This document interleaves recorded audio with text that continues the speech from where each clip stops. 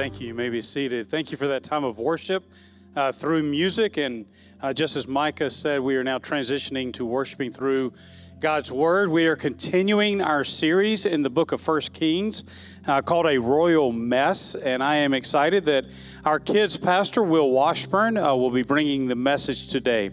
So if you've got a Bible with you, whether it's a paper copy or a digital copy, if you would like to turn to our passage, this is 1 Kings chapter 17.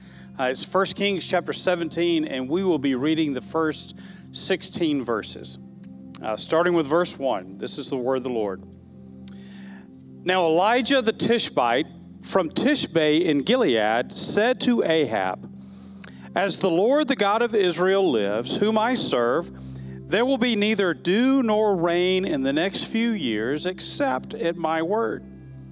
Then the word of the Lord came to Elijah, "Leave here, turn eastward, and hide in the Kerith ravine, east of the Jordan. You will drink from the brook, and I have ordered the ravens to feed you there." So he did what the Lord told him. He went to the Kerith ravine, east of the Jordan, and stayed there. The ravens brought him bread and meat in the morning, and bread and meat in the evening, and he drank from the brook. Sometime later, the brook dried up because there had been no rain in the land. Then the word of the Lord came to him, "Go at once to Zarephath of Sidon and stay there. I have commanded a widow in that place to supply you with food." So he went to Zarephath. When he came to the town gate, a widow was there gathering sticks. He called to her and asked, "Would you bring me a little water in a jar so I may have a drink?" As she was going to get it, he called, "And bring me, please, a piece of bread." "As surely as the Lord your God lives," she replied, "I don't have any bread, only a handful of flour in a jar and a little oil with a jug. I am gathering a few sticks to take home and make a meal for myself and my son, that we may eat it and die." Elijah said to her, "Don't be afraid.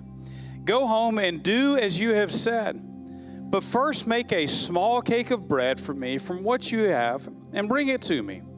And then make something for yourself and for your son. For this is what the Lord, the God of Israel, says. The jar of flour will not be used up, and the jug of oil will not run dry until the day the Lord gives rain on the land." She went away and did as Elijah had told her. So there was food every day for Elijah and for the woman and her family. For the jar of flour was not used up, and the jug of oil did not run dry, in keeping with the word of the Lord spoken by Elijah. Let's pray. Father, we are so grateful for your word. We are thankful that it is useful for teaching and correction and rebuking and training in righteousness. And so, Father, at this time, we pray that you would speak through Pastor Will as he comes, that he would be your mouthpiece. And then for us, that we would have hearts that are ready to hear truth and wills that are willing to obey what you would have us to obey. Father, we love you and we praise you, and we pray this in Christ's name. Amen. Well, good morning. I'm Will Washburn, as Pastor Kevin said, and I serve as kids pastor here at Northway Church, and I'm very thankful for the opportunity to share with you this morning from God's Word. As he said, we're going to be in 1 Kings chapter 17, but we do need to look back at 1 Kings 16 before we get started. And so last week we looked at 16 and we saw how Israel, the nation of Israel, was turning from God through a progression of kings. And it tells us that each king did evil in the sight of the Lord. And we get to the final king of the list, and that is King Ahab. And what it tells us in God's word is that Ahab did more to arouse the anger of God than any king before him. It says that he did more evil inside of God than any other king. And so Ahab, with his wife, Queen Jezebel, have brought the worship of a false god into Israel. Not only have they brought it into Israel, but they promote it with the building of temples and ritual worship and all kinds of worship to a false god, to this idol Baal. And so we see God's people, Israel, a people of a covenant with God, turn away from the one true God, Yahweh, and they're turning to Baal, to worshiping a false god. In other areas, they are worshiping in a way that doesn't honor God, where they still worship God, but they also worship Baal and have some mixture of unfaithfulness in their worship. And so that is the scene where our story picks up. And so if you will, look with me to verse 1 of chapter 17, and it tells us this. Now Elijah the Tishbite from Tishbe in Gilead said to Ahab, "As the Lord, the God of Israel lives, whom I serve, there will neither be dew nor rain in the next few years except at my word." So there are several things to note right out of the gate with this first scripture, with this first verse. We see Elijah coming onto the scene without any background or origin story. He's pretty much a nobody, right? They don't tell us where he's from, his father, his lineage. They give no claim to Elijah's power or ability. Simply put, Elijah is one of us. In James, it will tell us, in James 5, it says that Elijah is a human being even as we are. See, Elijah possesses nothing that is special or unique only to him. Elijah is a mere man. But what sets Elijah apart is that he has a trust in a supernatural God with supernatural power. And so Elijah comes onto the scene here in a time when Israel has disunity in their religious practices. There's outright worship of false gods. They have strayed away from the one true God, Yahweh. And Elijah's mission is to prove that Yahweh is the true God. Even Elijah's name reflects this mission.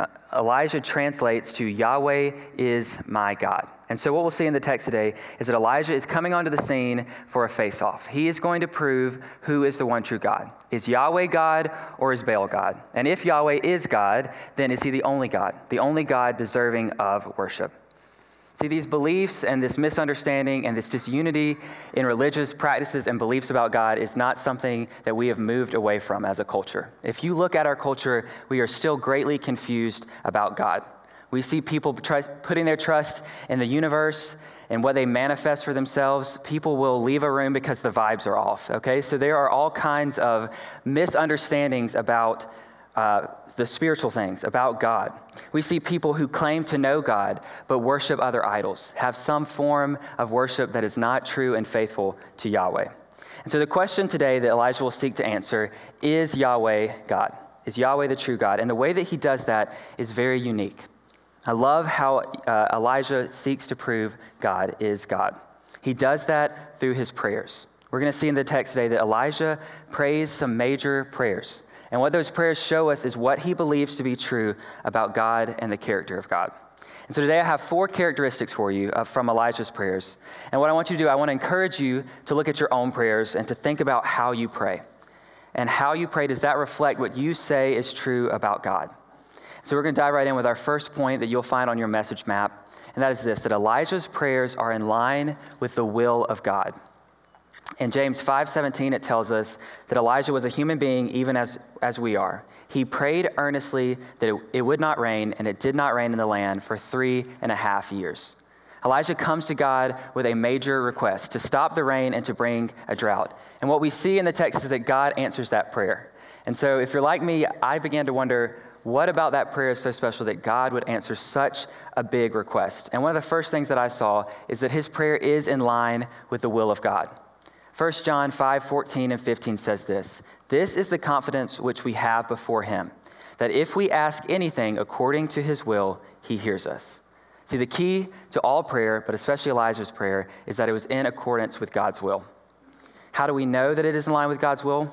How do we know that any prayer is in line with God's will? Well, there are a few things that we can do to check that. A major one is, does it align with the word of God? Is what you're praying aligned with what God tells us in his word in Scripture?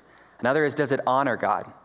But there are 2 things that Elijah shows in his prayers that show that they're in line with the will of God. And the first one is this. When he comes to God in prayer, he recognizes his place. It's a good thing for us to remember today.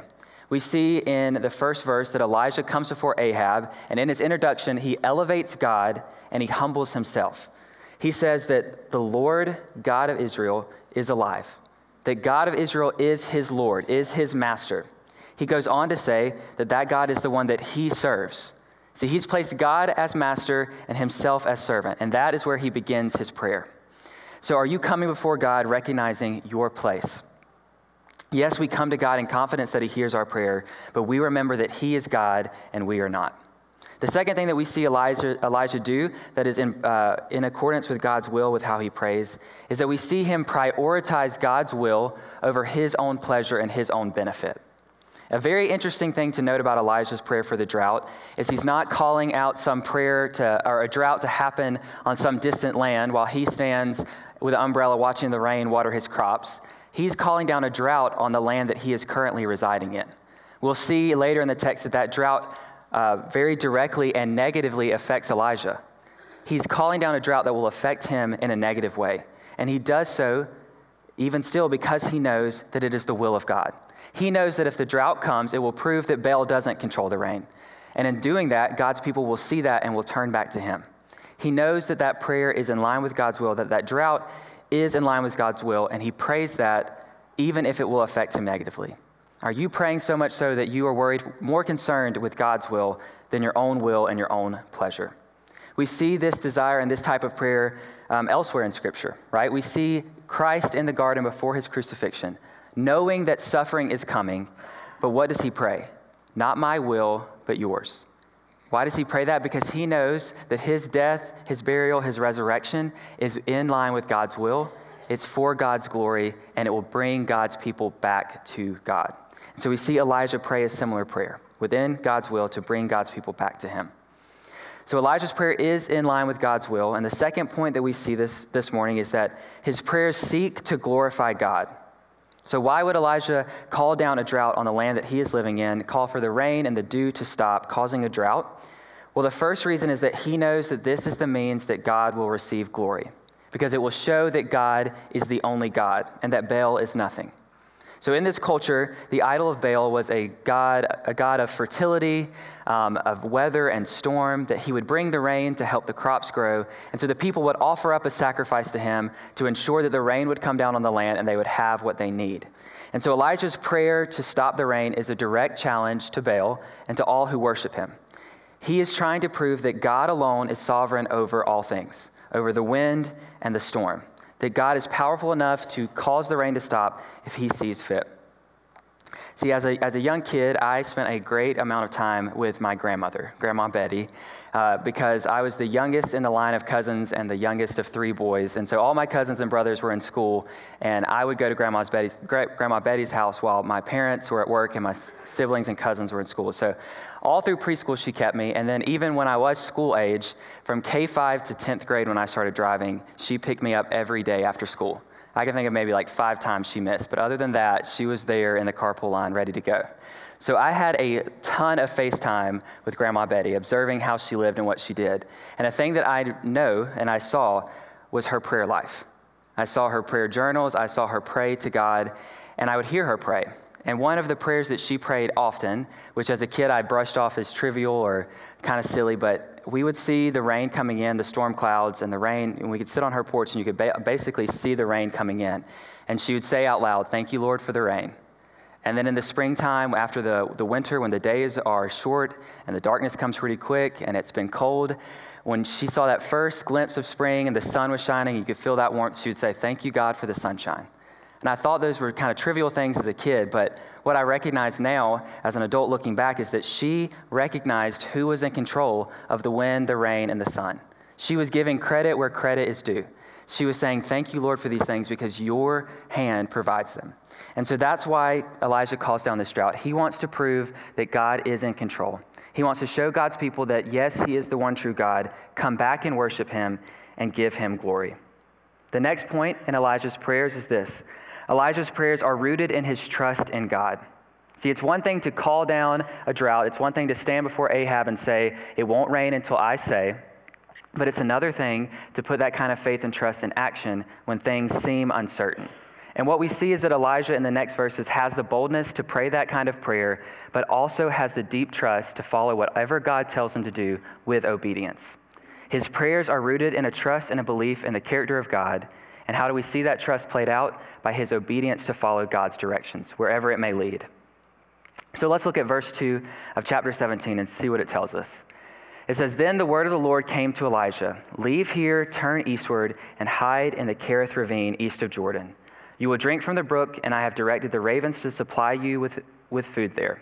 So he did what the Lord had told him. He went to the Kerith ravine east of Jordan, and he stayed there. The ravens brought him bread and meat in the morning, and bread and meat in the evening, and he drank from the brook. I want to make note of verse 5. It says, he did what the Lord told him. He's not somebody that's just praying big prayers, but he is someone who is following through with the Lord's directions in obedience. Let's look at verse 7. Sometime later, the brook dried up because there had been no rain in the land. Then the word of the Lord came to him and said, go to Zarephath in the region of Sidon and stay there. I have directed a widow there to supply you with food. So he went to Zarephath. When he came to the town gate, a widow there was gathering sticks.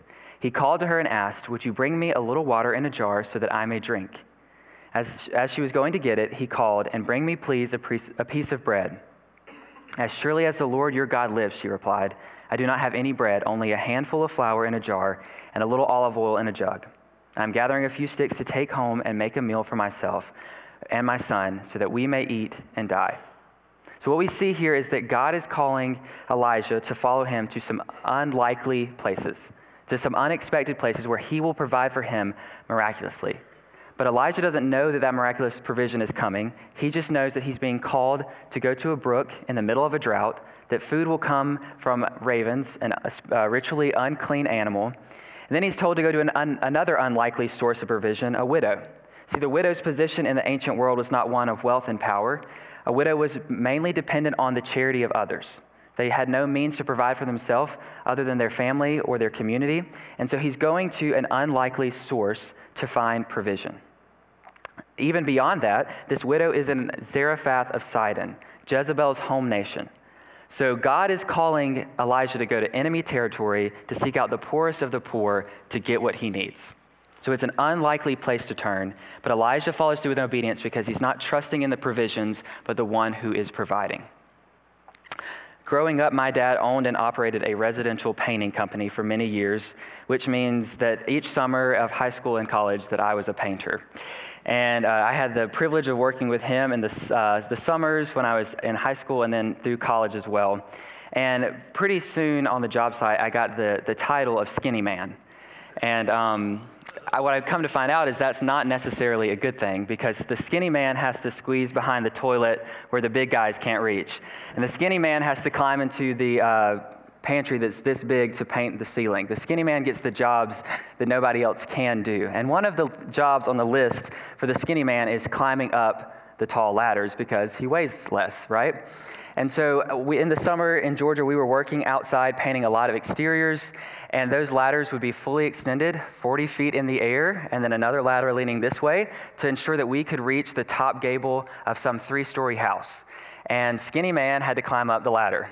And so on that first step, I'm looking up, and it looks sketchy. It looks very sketchy. And I'm thinking to myself, I need to eat a few more Big Macs, because skinny man is not the way to go. But I had to climb up those ladders, and someone asked me, they said, are you scared when you have to climb up those? Like, you do it often as you kind of get rid of that fear or whatever.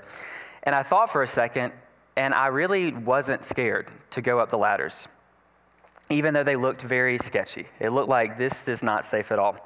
And the reason I had no fear in going up the ladders is not because I'm Superman. It's because each and every time that it was my turn to go up the ladder, my dad would move the ladder for me. He would set it up.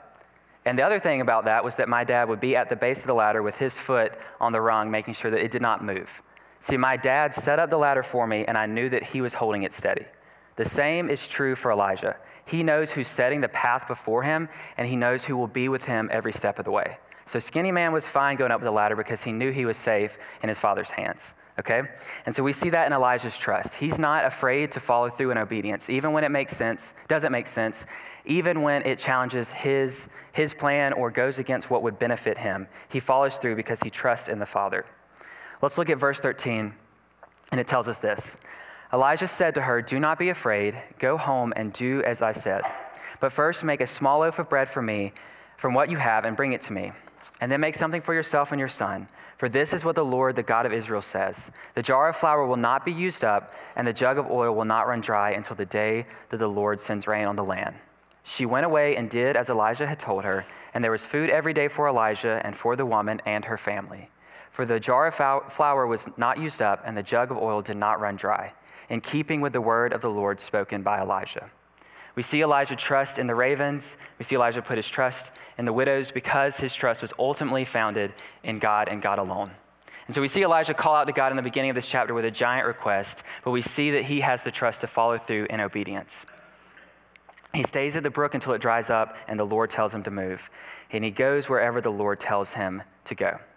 See, I'd like to think that I'm that confident in God's ability to provide for my family. But I have to be honest with you, that trust comes a lot easier when there are 2 extra zeros in my bank account before the decimal place. That trust comes much easier when I've laid out a plan according to my ability and God just falls in line with it. That trust comes much easier when I know what's going to happen ahead of time. But that's not really trust at all, is it? And that's definitely not trust in God. That's trust in our finances, that's trust in our abilities, that's trust in a well laid out plan. But we see Elijah puts his trust in Yahweh. And each and every time he does, Yahweh provides for him. He provides the meals at mealtime. He provides the flour and the oil when it's needed. He has a continual trust in God's provision. Because what's interesting is that God provides for him incrementally, right? The ravens bring food for each new meal and just enough for that meal. God could have laid out an overabundance for the widow or with the ravens, but what he does is he provides each time. He's giving Elijah his daily bread, and we see Elijah continue to trust in him. In 2019, my wife Lindsay and I were getting ready to welcome in our first daughter, our first little girl, Simri, and as the day approached for that delivery, we were very excited, expectant, and we had been discussing and had heard a lot of talk about having a birth plan. You need to have a birth plan in place so that you know exactly what you want and you can tell the medical staff and make sure that the day goes how you want it to go. So Lindsay and I talked about our birth plan, what we wanted, what she wanted, the things that were important to us. And as life happens, nothing went according to plan. That's just the way of life. But so much so that my wife Lindsay ended up with some very, very serious complications after delivery, from the delivery, but also from anesthesia. And those initial hours after delivery were very, very uncertain for us as a family and very scary for Lindsay.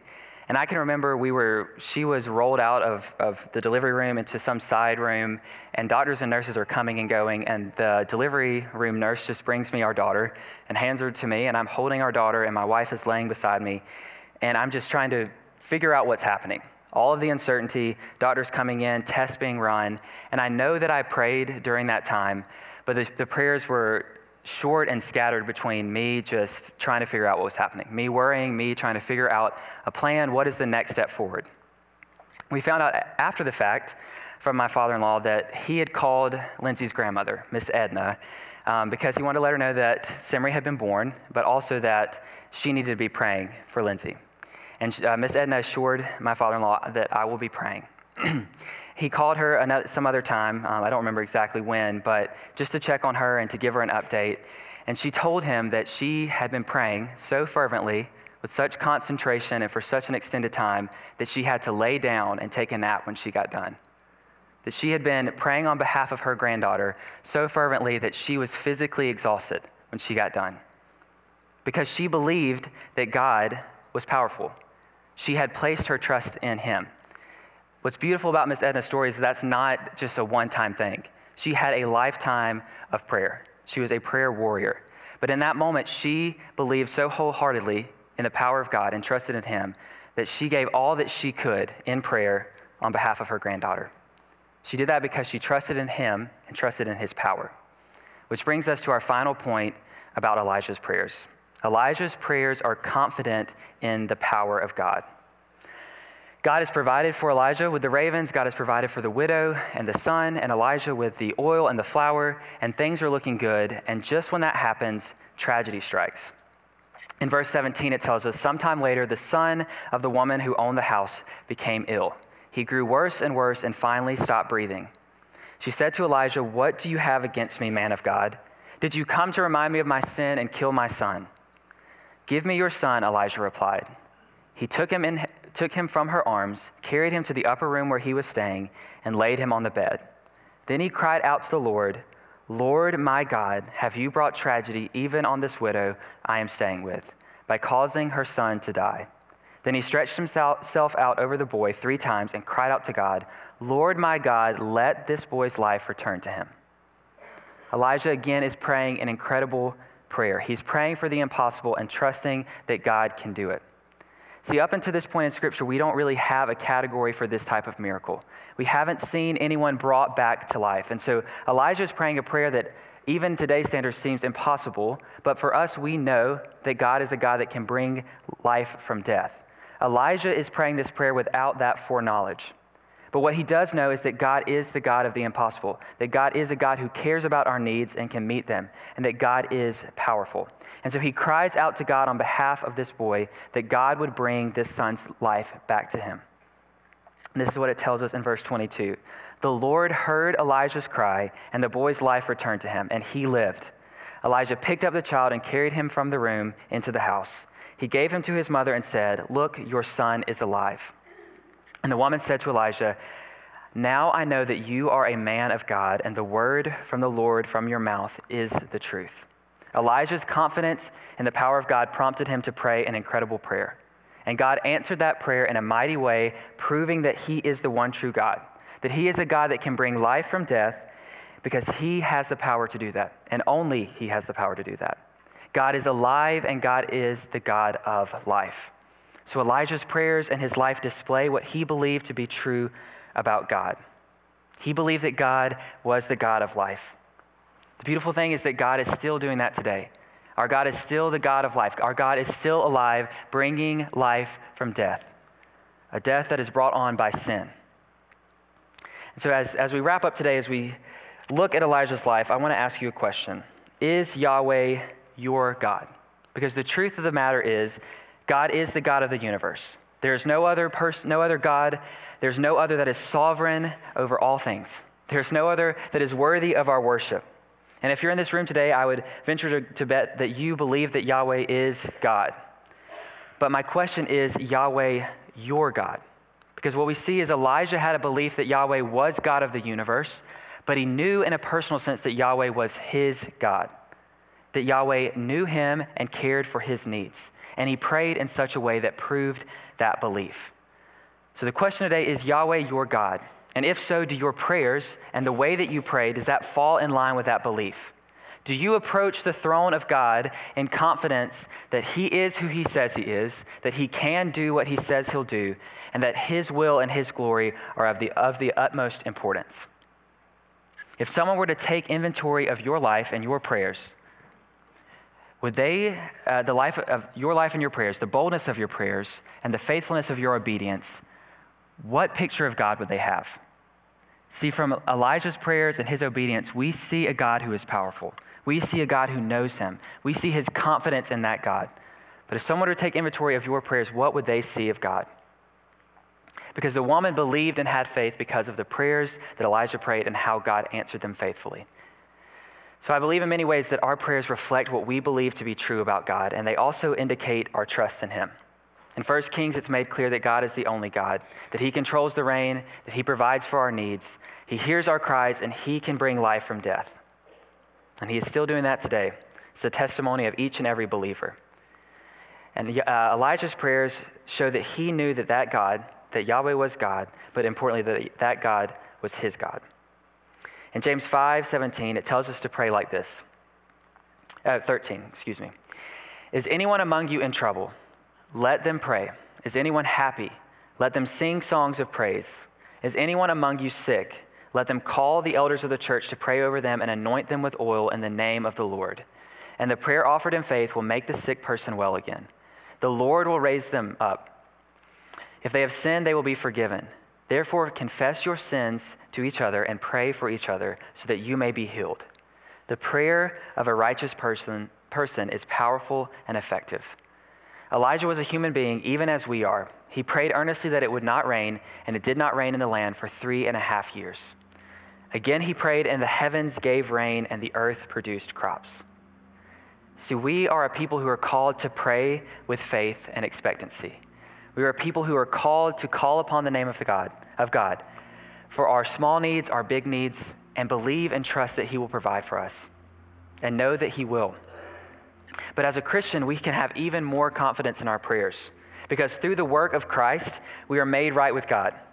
We are no longer separated by our sins, but we stand in the righteousness of Christ because he paid for our sins and he reconciled us to God. And so now we can approach the throne of God in confidence, not in our own works, not our own righteousness, but we stand in the blood of Christ and his righteousness. Hebrews 4:14 through 16 says this, "Therefore, since we have a great high priest who has ascended into heaven, Jesus, the Son of God, let us hold firmly to the faith we profess. For we do not have a high priest who is unable to empathize with our weaknesses, but we have one who has been tempted in every way, just as we are, yet he did not sin. Let us then approach the throne of grace with confidence, so that we may receive mercy and find grace to help us in our time of need." See, God has provided for each of our needs, physical and spiritual. What we see today from Elijah is that he possessed nothing that we don't have within us. But he prayed earnestly for God's will to be accomplished. He prayed to see God's glory displayed, and he prayed with trust and confidence in the power of God. His mission was to prove that Yahweh is God, and his life reflected that through his prayers and his obedience. And us today, we have even more reason to be confident because we come to God in confidence because of the work of Christ Jesus.